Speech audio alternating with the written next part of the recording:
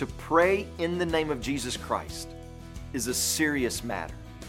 According to John chapter 14, verse 13, our prayers go unanswered because we want the end game to be about us.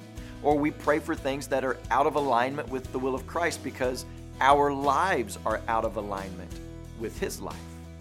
But I want you to notice what something is said in verse 12. It says this, "Whoever is believing in me will also do the works that I do, and greater works than these will he do." And then he says, "Whatever you ask in my name, this will I do." Those works and greater works are in reference to the words and works of Jesus. In other words, His ministry. So Jesus will continue His ministry through those who are trusting and abiding in Him.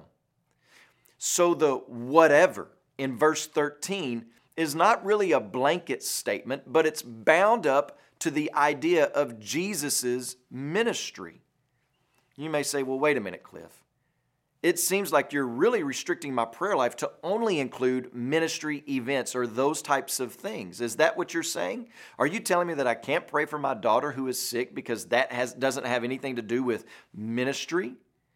Well, absolutely not. That's not what I'm saying. I'm not trying to restrict your prayer list, but I'm trying to expand your vision of ministry.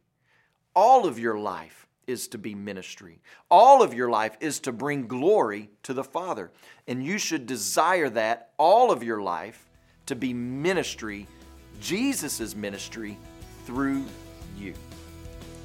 Today, when you pray, please pray for Danny and Rita Ballard, our missionaries in the Philippines. And also remember the Kerewe Life Word broadcast that's heard in Tanzania.